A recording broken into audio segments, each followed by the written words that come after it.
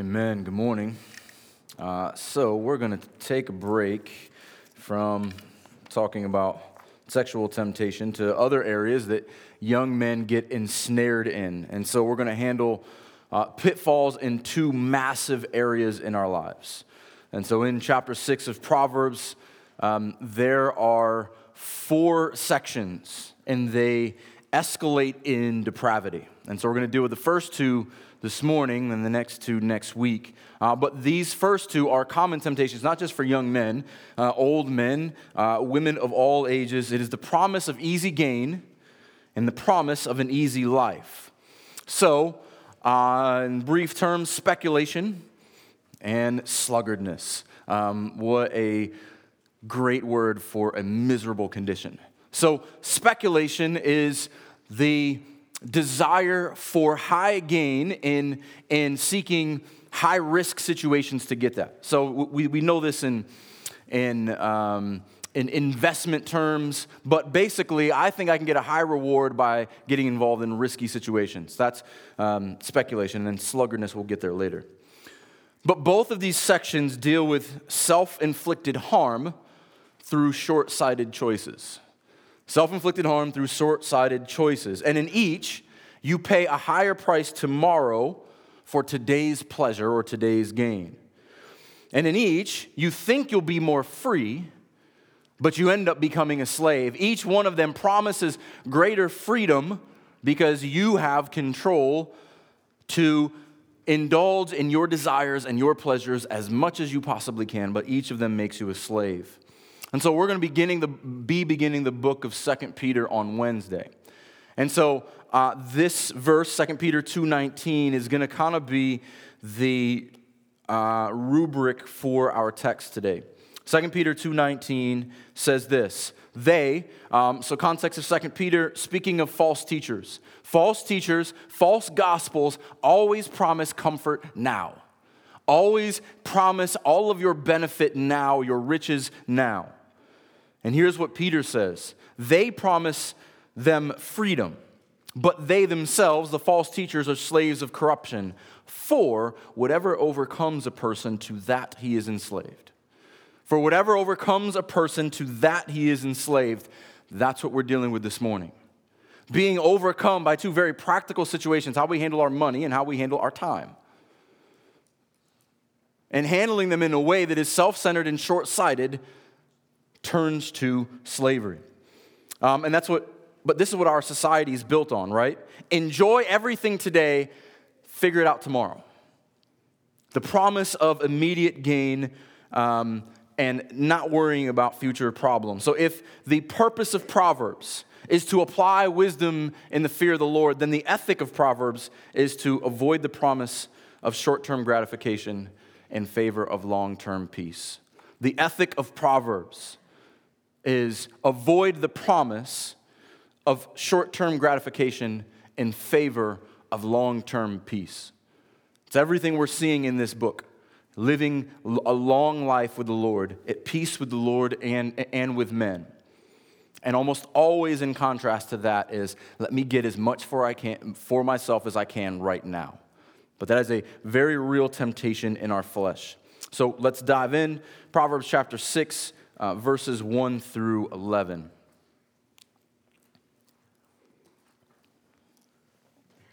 My son, if you have put up security for a neighbor, have given your pledge for a stranger, if you are snared in the words of your mouth and caught in the words of your mouth, then do this, my son, and save yourself. For you have come into the hand of your neighbor. Go, hasten and plead urgently with your neighbor. Give your eyes no sleep and your eyelids no slumber. Save yourself like a gazelle from the hand of a hunter, like a bird from the hand of the fowler. Go to the ant, O sluggard. Consider her ways and be wise. Without having any chief, officer, or ruler, she prepares her bread in summer and gathers her food in harvest. How long will you lie there, O sluggard? When will you arise from your sleep? A little sleep, a little slumber, a little folding of the hands to rest, and poverty will come upon you like a robber, and want like an armed man. Let's pray.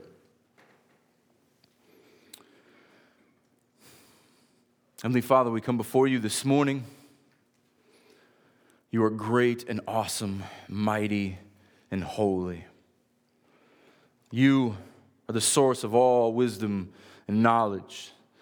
Your Son taking on flesh as wisdom incarnate. He is the fullness of all things. May we look to you, O Father. May we look to Christ, our brother, and live in wise ways. May we be people of strong doctrinal conviction and consistent godly living. May our practice mirror our beliefs. May we live in a way where we are good stewards of everything you have given us. All of our treasures, all of our talents, all of our time. May we be found as good and faithful servants and not slaves to our own desires. And may in everything that we do be a witness to the glory of our King.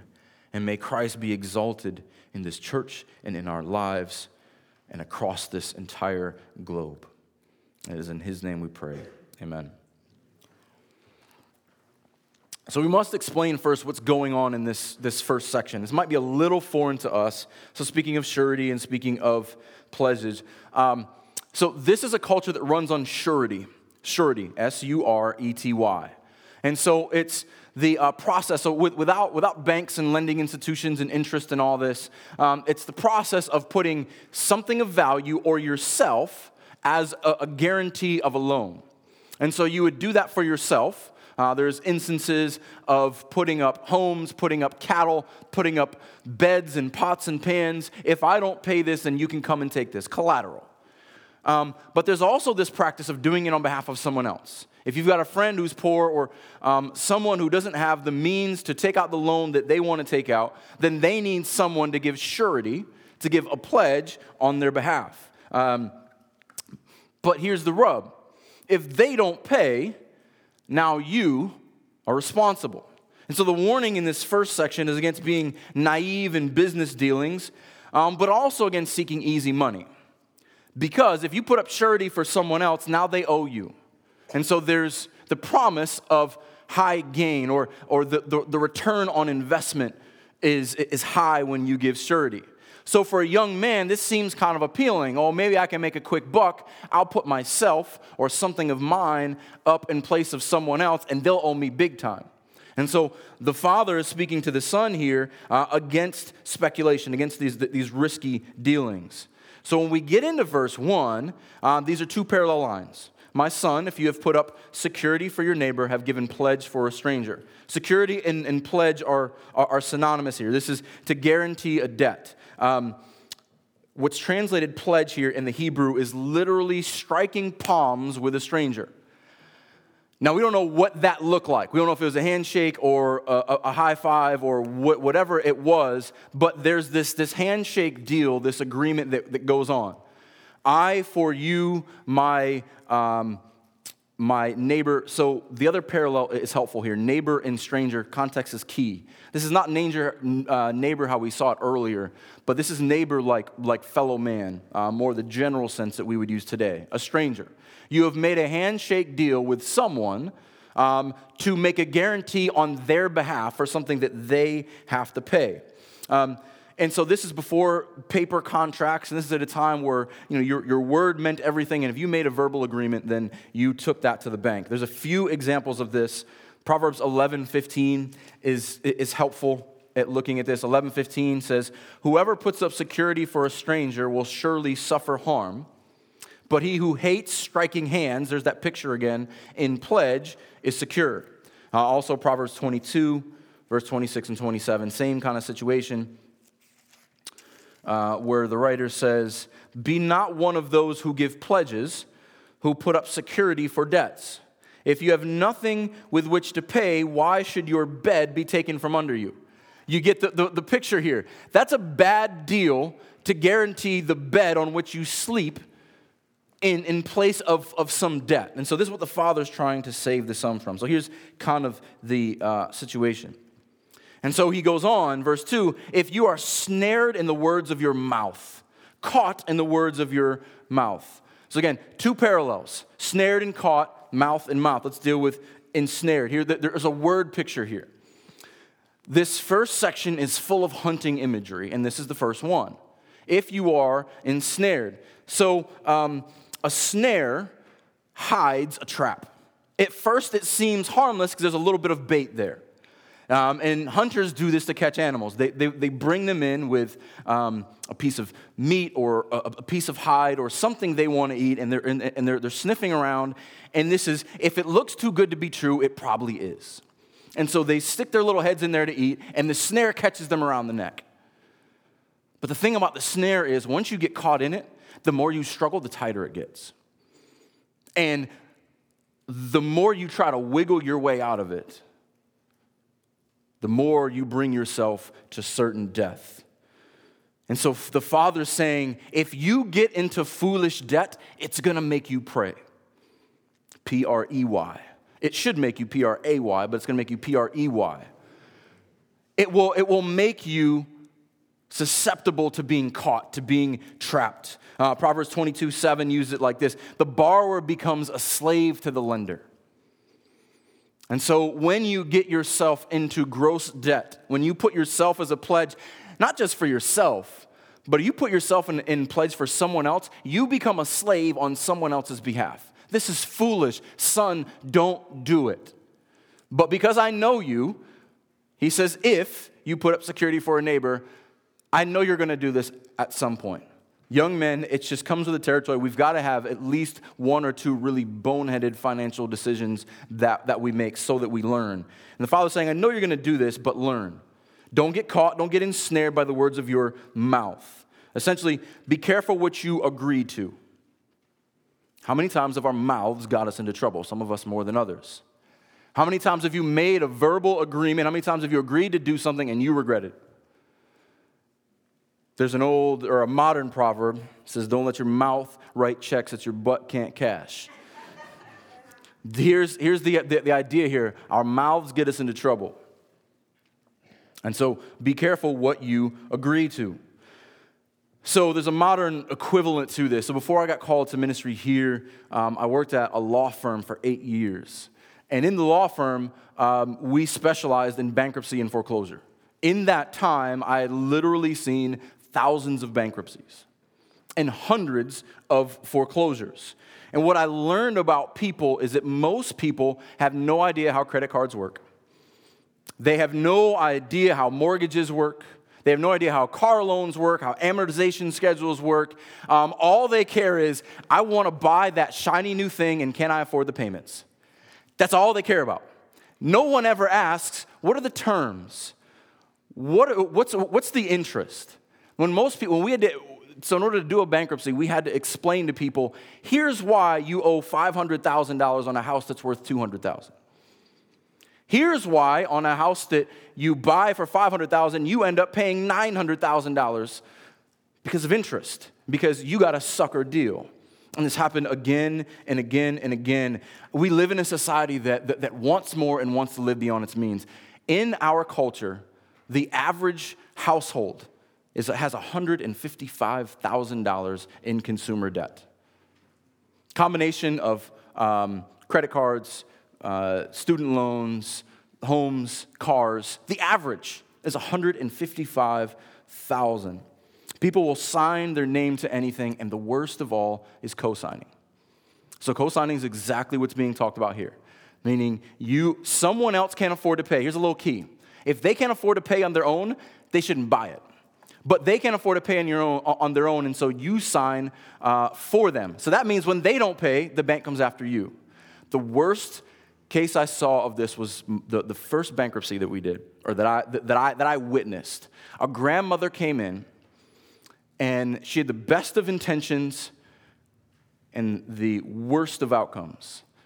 She co-signs for 3 brand new vehicles for 3 sweet grandchildren who all default on the loan. And now the grandmother is on the hook for 3 brand new cars that she has never driven. Her savings are wiped out, and she ends up having to file bankruptcy and include these vehicles. In a co-signing relationship, you're on the hook and they're on the hook.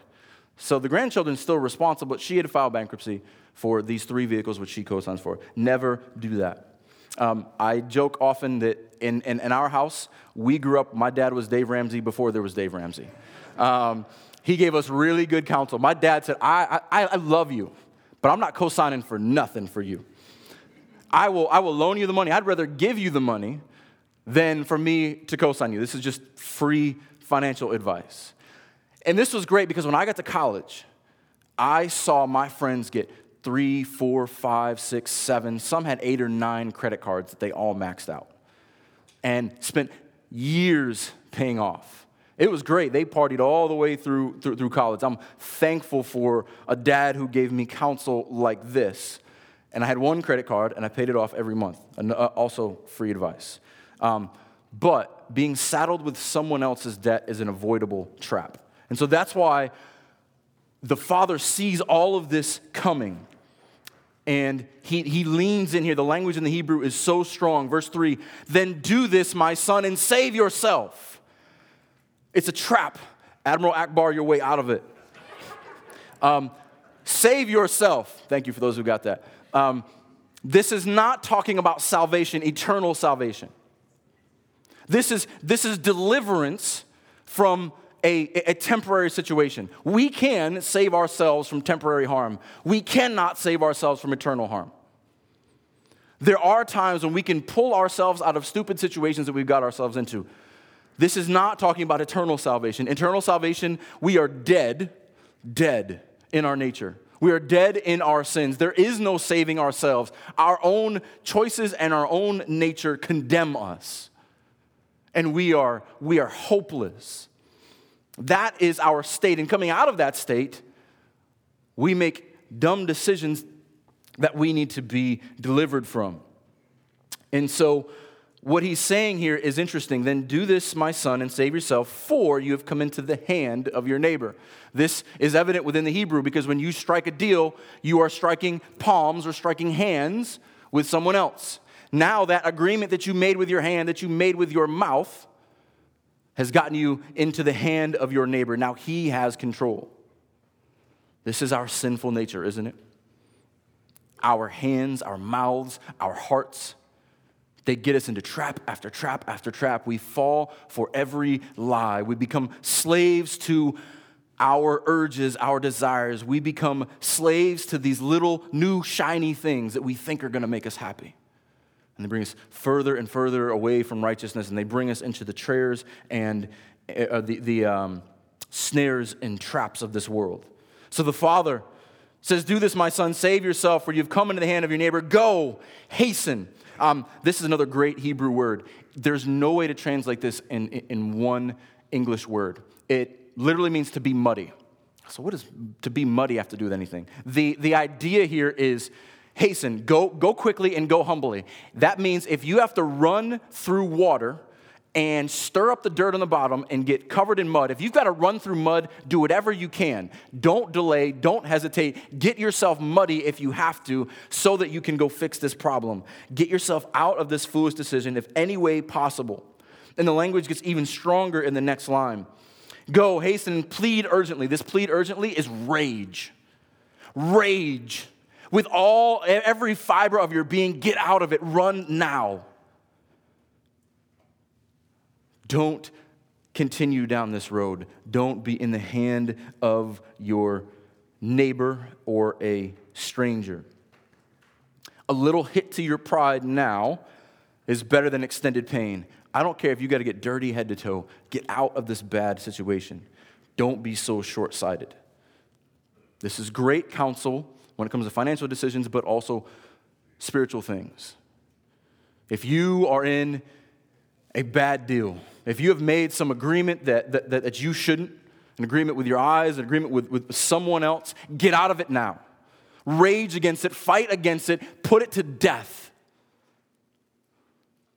Because it is a trap, and it is a snare that keeps pulling more tightly and tightly around your neck. And the father continues Give your eyes no sleep, your eyelids no slumber. Don't put it off. Don't wait any longer. Don't even go to sleep until you are off the hook. I was thinking about this, the interesting analogy or the picture of being on the hook. It's a fishing metaphor. How does a fish get caught? Either that fat, juicy worm that looks so appealing, or the lure. It's the right word. It lures them in. It's the shiny new thing, and then they bite it, and then they're on the hook. They're actually caught. And what does a fish do when a fish is on the hook?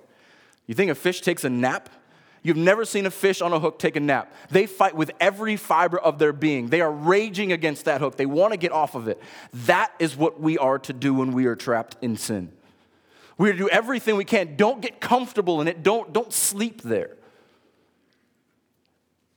Get off of it. Rage against it.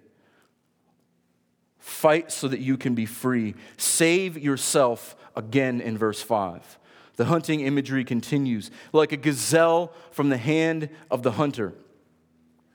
Again, being burdened is like an animal caught in a trap. They don't think about anything until they escape.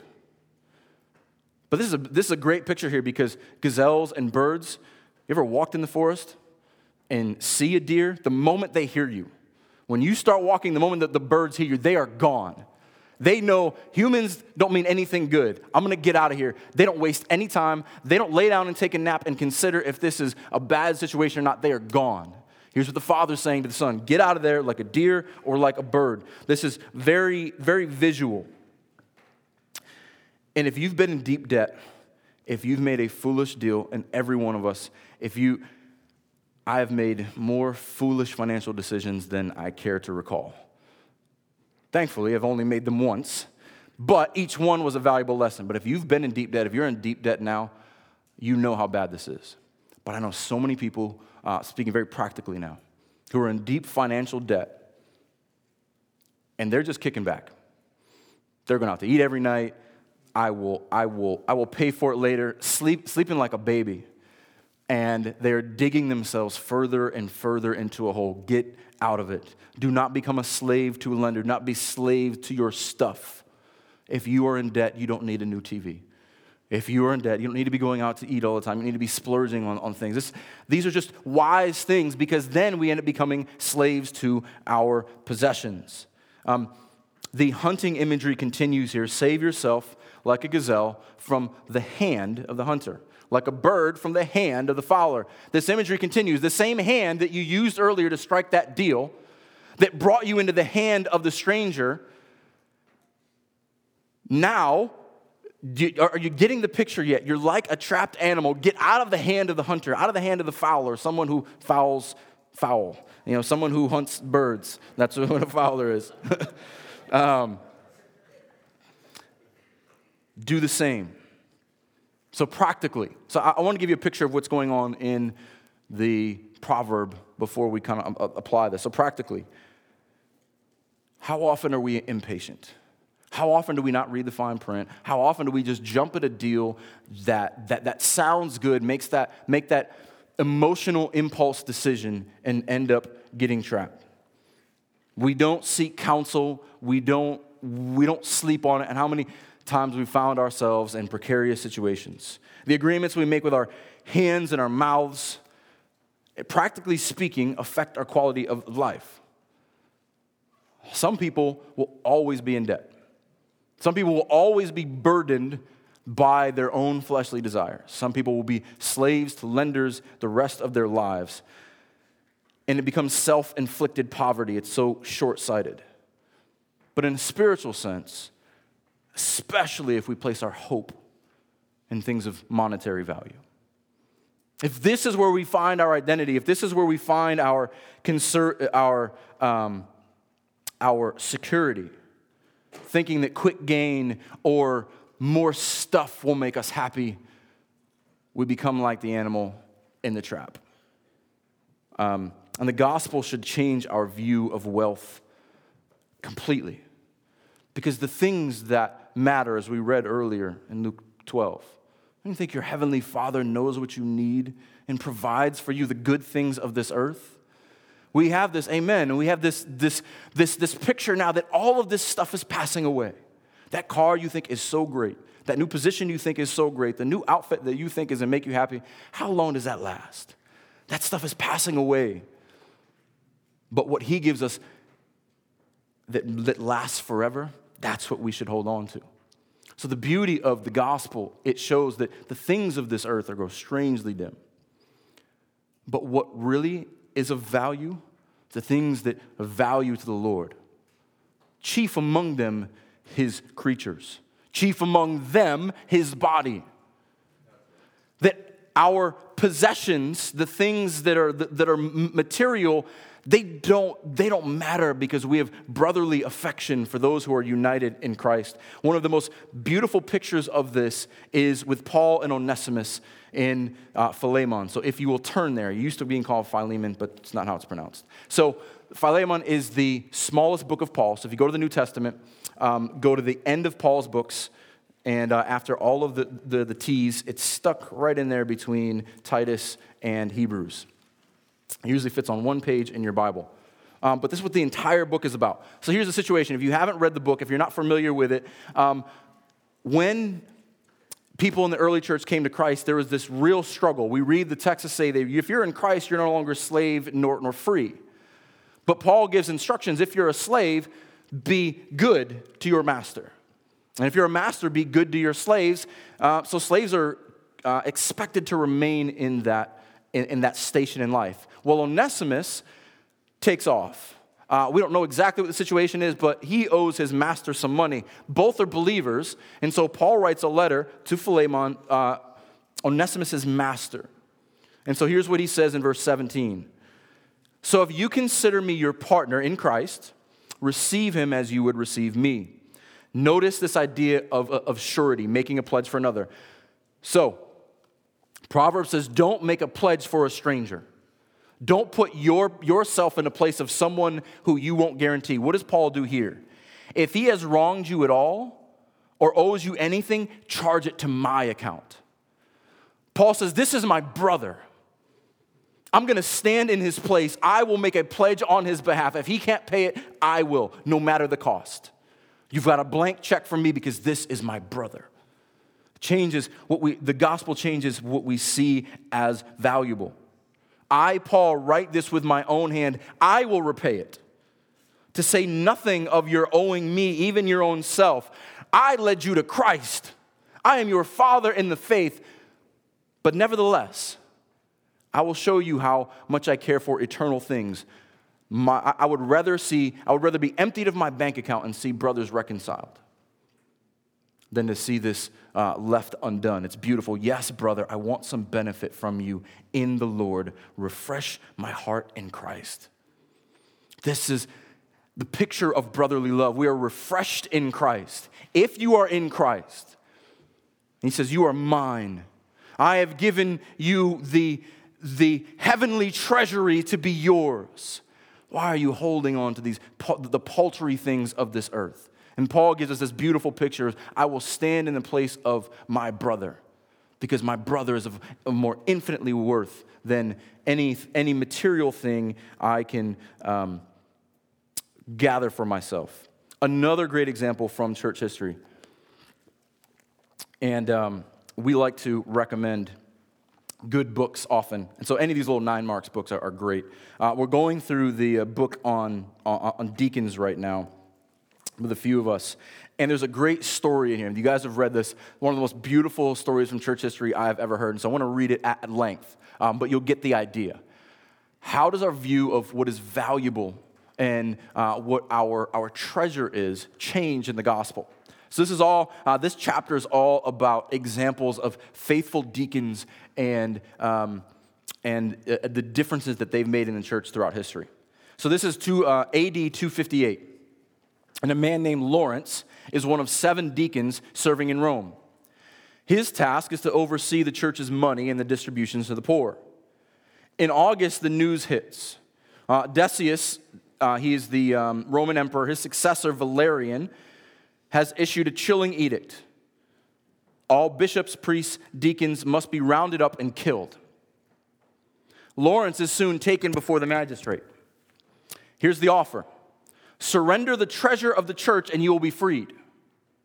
The deacon agrees. He only requested 3 days to retrieve it. Leaving the court, Lawrence wastes no time. Pay attention to the details here. He entrusts the church's money to safe hands and then gathers together the sick, the aged, the poor, the widowed, and the orphaned. At last, he returns to the court, pitiful band in tow. Incensed by the commotion, the magistrate demands an explanation.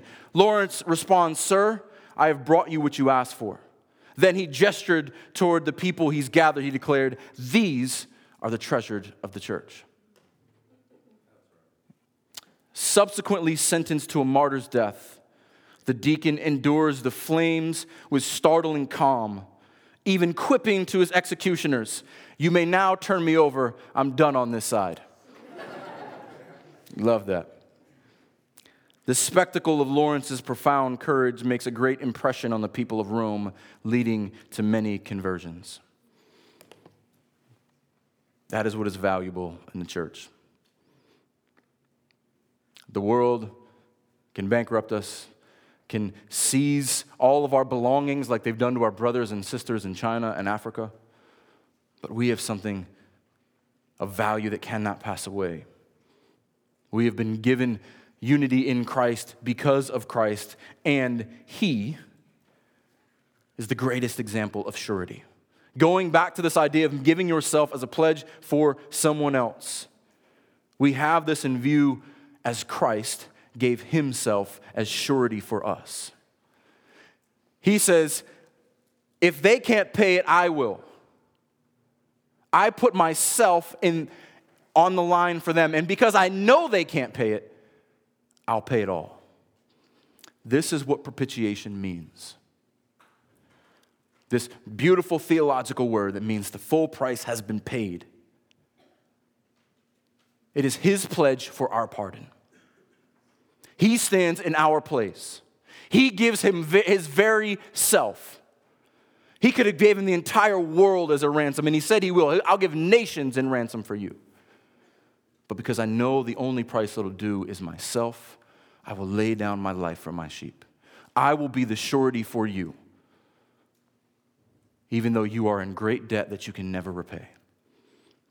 This counsel from father to son in Proverbs is a perfect picture of what you should not do for a stranger, for a sinner. One would scarcely die for a righteous man. But Christ died for the ungodly. He gave Himself as surety for us. That's a bad deal, financially speaking. But praise His glorious grace that He did. That we might receive the riches of Christ.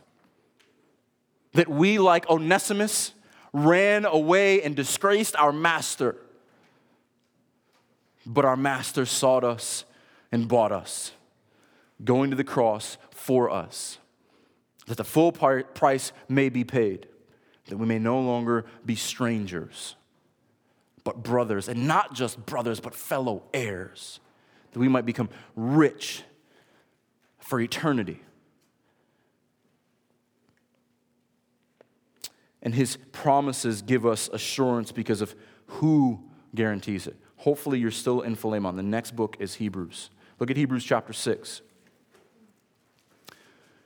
So how can we know that this surety that Christ gave for us gives us assurance? How can we trust it? How can we know this is real? Because if someone knows that their sin, have you ever talked to someone about the gospel and they know their sin and like, this is too good to be true? How can I know this is for real? Look at chapter 6, picking up in verse 13. For when God made a promise to Abraham, since He had no one greater by whom to swear, He swore by Himself. This promise gives us assurance because of who guarantees it. How is this pledge to be trusted? Because God Himself guarantees it. God has no higher name by which to swear, so He swears by Himself, saying, surely, the same idea of surety, I will bless you and multiply you. This great promise to Abraham. And thus Abraham, having patiently waited, obtained the promise. For people swear by something greater than themselves. And in all their disputes, an oath is final for confirmation.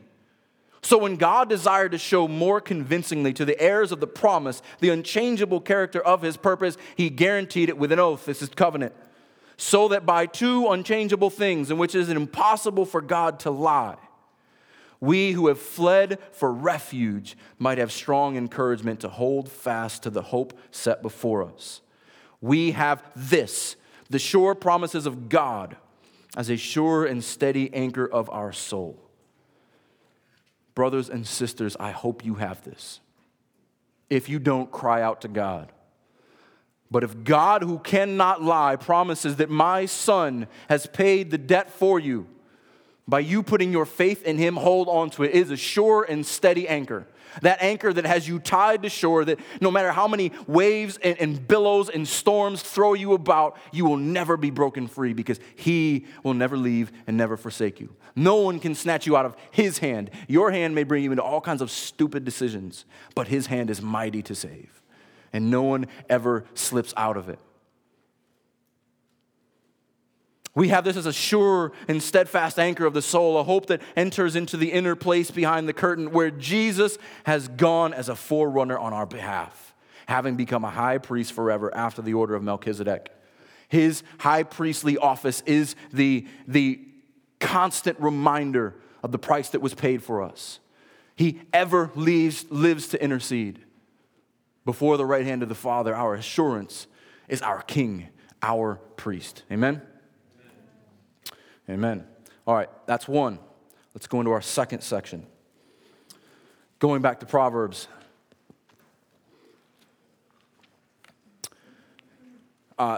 Definitely changing direction here. Go to the ant, O sluggard.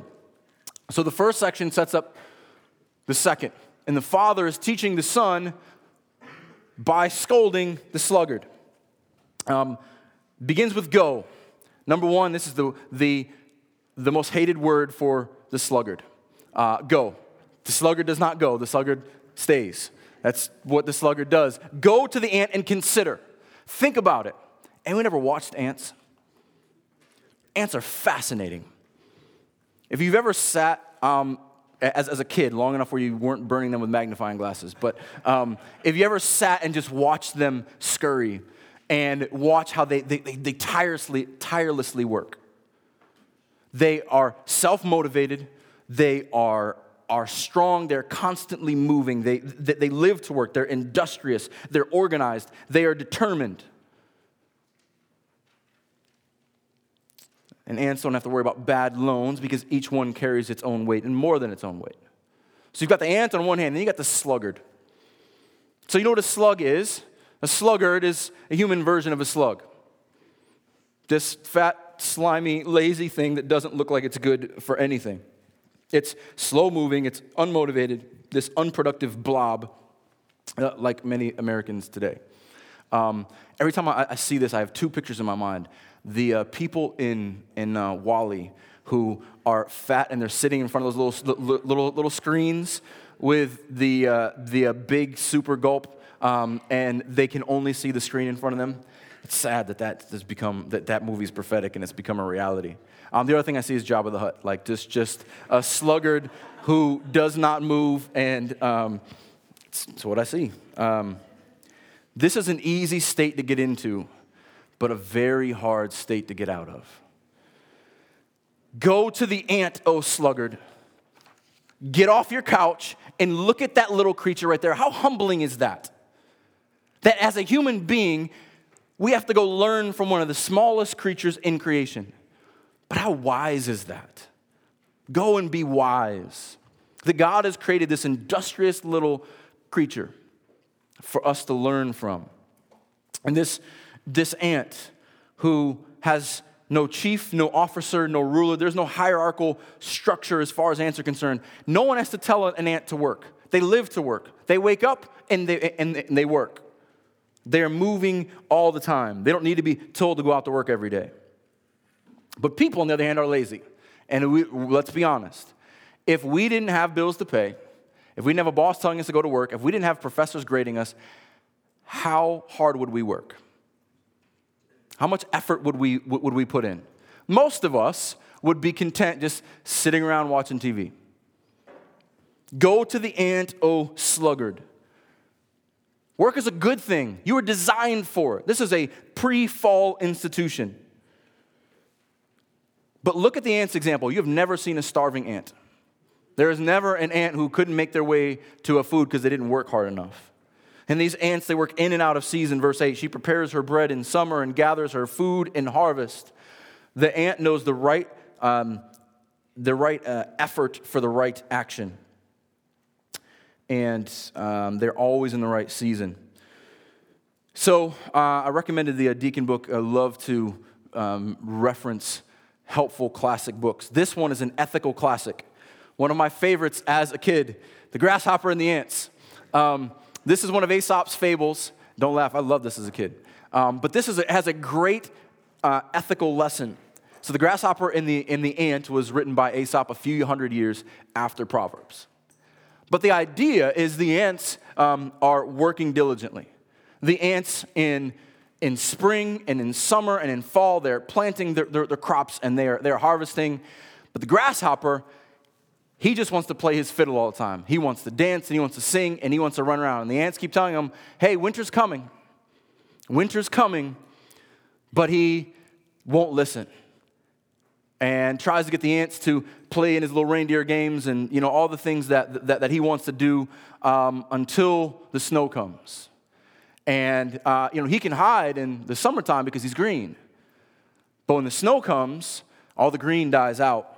And now this green grasshopper becomes prey for this vulture who would love to eat him because he hates the way he plays his fiddle. And so he is hungry. He has nothing to show for himself, and he freezes in the snow. And it must be the ants who come to his rescue. The same proverbial principle applies. Whether you are laying home lazily or you are just having fun, drinking and being merry, and think that winter is never going to come. But the industrious ones are the ones who always have food. The ones who usually have to bail out the ones who are partying all the time. And so the admonition here, how long will you lie there, O sluggard? Ouch. How long will you lie there, you big fat slob? That's the translation. Like verse 4, this is excessive sleep that leads to poverty. This is sleeping when you should be working. This is being more concerned with rest than diligence. And we've got to be honest, this is the temptation of our time. I mean, we've got comfortable, Craftmatic adjustable beds. We've got sleep numbers. We've got streaming services.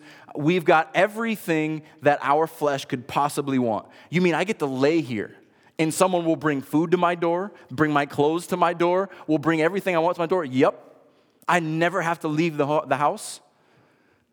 Our culture, our society is making sluggards by the thousands. But there's also spiritual sluggardness. And some of you need to wake up. Many of you are lazy Christians. Many of you are spiritual sluggards and you need to wake up. Meaning, you are just kind of sleepwalking through life. You have heard the gospel, you may even know Christ, but you produce zero fruit. You look more like a slug than you do an ant. And here, listen, I don't have to point fingers, I don't have to name names. Because if the Spirit is in you, you will know as soon as I'm speaking. And if this is you, wake up. If you are content just going through the motions and being an unfaithful son or daughter, Christ has stood in your place, and you are content with just laying around. You are an out-of-shape Christian. You don't realize that you're in a spiritual battle. You're not training yourself for righteousness. You don't know that your master will come home at any time. How do you want him to find you?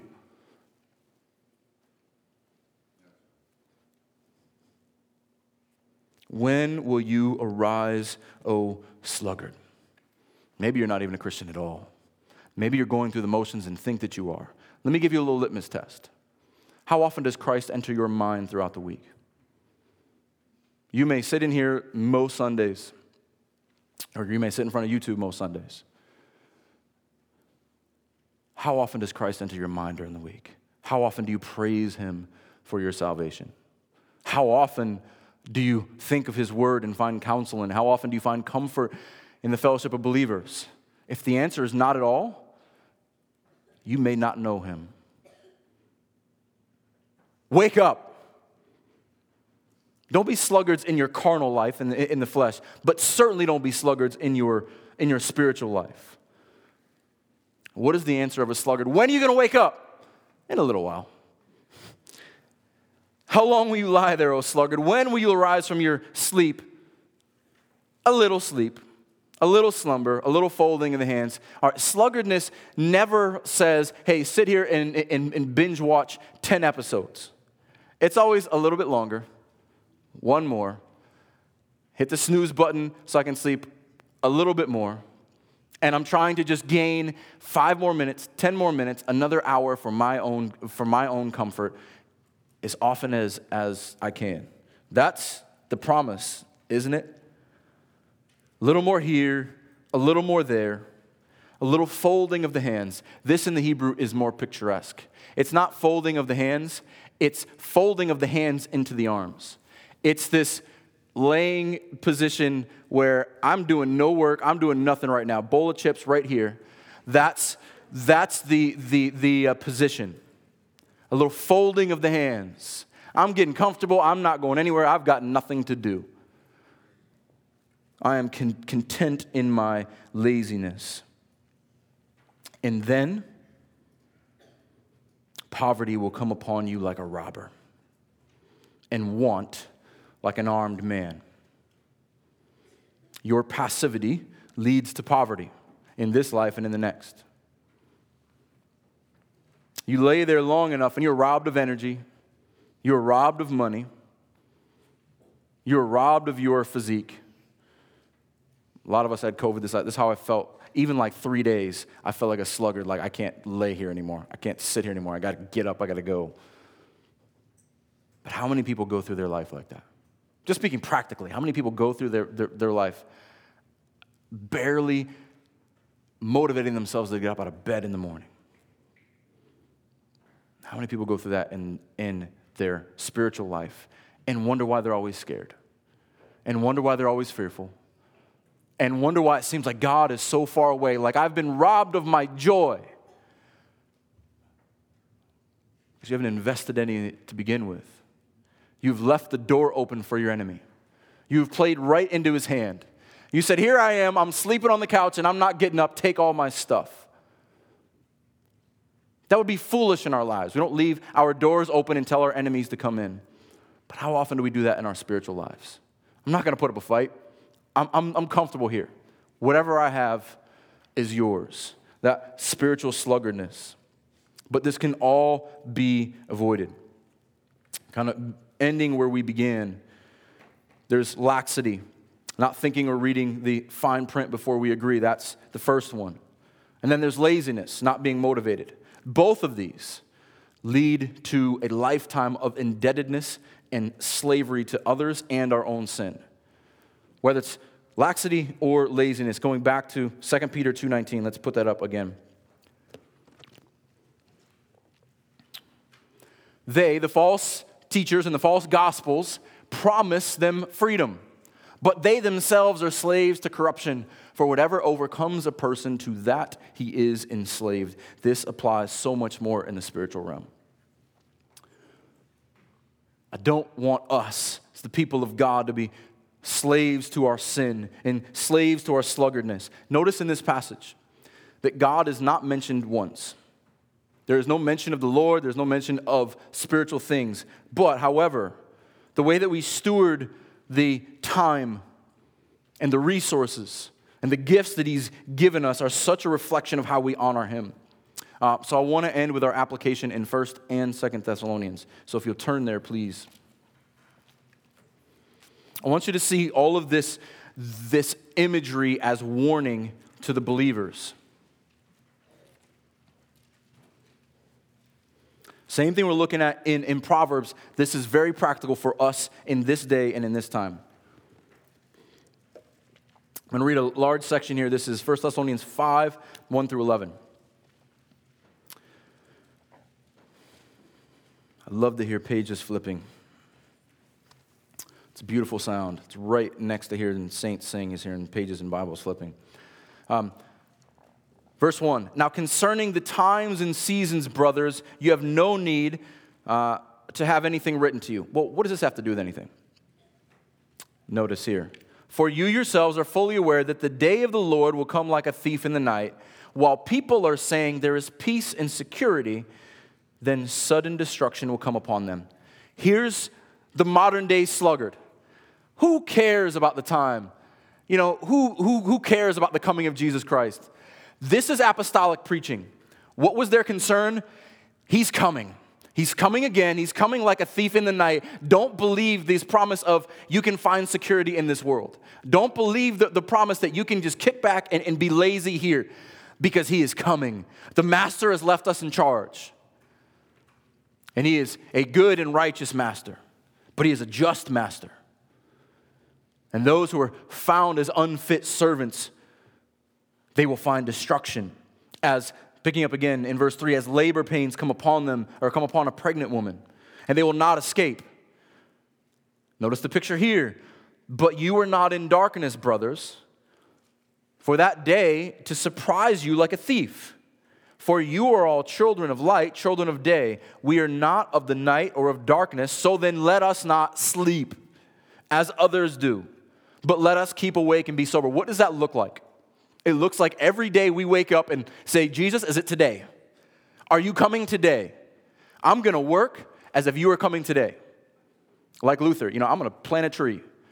I'm going to be productive, because every day is one day closer to my Savior coming. And we are not sleeping in a spiritual sense. I'm not talking about insomnia. In a spiritual sense. We don't go through life acting like there's not spiritual warfare going on around us. Acting like that we don't work for eternal treasure. We are not asleep to God's plan of redemption and Christ's return. For those who sleep, verse 7, sleep at night, and those who get drunk are drunk at night. But since we belong to the day, let us be sober, having put on the breastplate of faith and love, and for a helmet, the hope of salvation. For God has not destined us to wrath, praise the Lord, but to obtain salvation through our Lord Jesus Christ. What's the motivation to be awake? What is the motivation to be sober and to be diligent? You have been saved from wrath. Be sober-minded. Don't be like the people who are drunk at night. Don't be like people living in darkness, hiding in the rock of your own sorrow and in your own self-delusion. If you are in Christ, you have obtained salvation through our Lord, who died for us, so that whether we are awake or asleep, different use of awake or asleep, dead or alive, in Christ, we might live with him. Therefore, encourage one another and build one another up, just as you are doing. I want to commend you here, body. This is one of the things I love about this church. So often do I hear people encourage one another in Christ. This is what we do. We are all going to be sluggards. We are all going to be speculators and try to get a quick rich, get rich quick scheme idea. But we need to encourage one another in this. We need to build one another up. Preach the gospel to each other, as you are doing. Here's how we guard against this. Brother, I noticed I haven't seen you in a couple weeks. Brother, I noticed you're kind of down. How has your time in the Word been? How has your time in prayer been? What is the Lord teaching you? Build each other up in this. Remind each other that Christ died for you.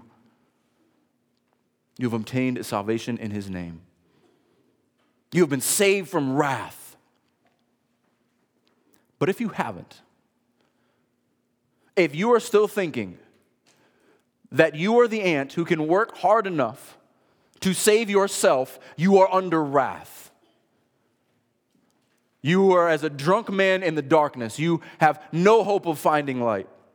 And it is only by Christ. It is only by crying out to him, the one who must stand in your place as a pledge for your very life, and the one who is coming again soon. Because when he comes again the first time, he came for the promise of peace. The second time he's coming to deal with the sin of the world. Either you will be found in him or you'll be found under his wrath.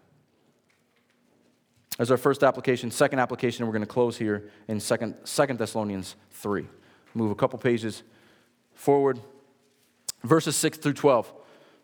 Two very practical books, even though there's a lot of eschatological imagery. 2 Thessalonians 3, verse 6, now we commend you, brothers, in the name of our Lord Jesus Christ, that you keep away from any brother who is walking in idleness. And now, in according with the tradition that you receive from us. This is very practical. Encourage one another in what you have in Christ, but also we need to guard each other against this laziness. For you yourselves know how you ought to imitate us, because we were not idle when we were with you. This is Peter speaking of the apostles here. Nor did we eat anyone's bread without paying for it. Even though the apostles could have said, you owe us. Even the apostles didn't expect anything for free. Even they worked. Paul, as the greatest theologian that has ever existed, Paul worked as a tent maker. Paul stuck needles in his hands, not on purpose, but he's sewing tents together. He worked tirelessly, and so did Peter. They toiled and labored. We worked night and day that we might not be a burden to any of you. In this, brothers and sisters, we should be ants. We must each carry our own weight and each are given different measures. But we must be diligent in our work. And when we falter, others will pick us up and encourage us. But if we are diligent, we'll be there to pick others up. But if we're so short-sighted and so concerned about ourselves, how can we care for our brother? How can we care for our sister? So it was not because we do not have that right, but to give you in ourselves an example to imitate. For even when we are with you, we would give you this command: if anyone is not willing to work, let him not eat. Amen. Especially in 2022. For we hear that some among you walk in idleness, not busy at work, but busy bodies. There is a difference. Now such persons we command and encourage you in the Lord Jesus Christ to do their work quietly and to earn their own living. We of all people should be joyful, energetic workers. We don't work to be saved, we work because we are saved. There's a big difference. Christ's work, his active work on earth, his passive work on the cross was done for us. Now we work out of his work. We work because all the work that needed to be done for eternity was done for us. How could we not be diligent workers now? How could we not be the employee of the month? How could we not be the most reliable, the most hardworking person at our jobs? How could we not be shining examples? Why are you such a hard worker? Why are you so trustworthy? How come you're not stealing and lying like everybody else? Because my Savior worked for me. Because my Savior went before me. I stand in him. And Paul says, now such persons we command and encourage in the Lord Jesus Christ. This is our encouragement. What if Christ was lazy? What if Christ says, no, I prefer the comfort of my throne of glory to walking around with you scrubs? What if Christ didn't work on our behalf? How do we respond to the greatest gift we've ever been given? How do we respond for him saying, I stand in your place. I pledge myself for your life. Praise God for his grace. Praise God for his mercy. Praise God for sending his son to die for us. When we work carnally and spiritually, we work in Christ, to Christ, and for Christ. Let's pray.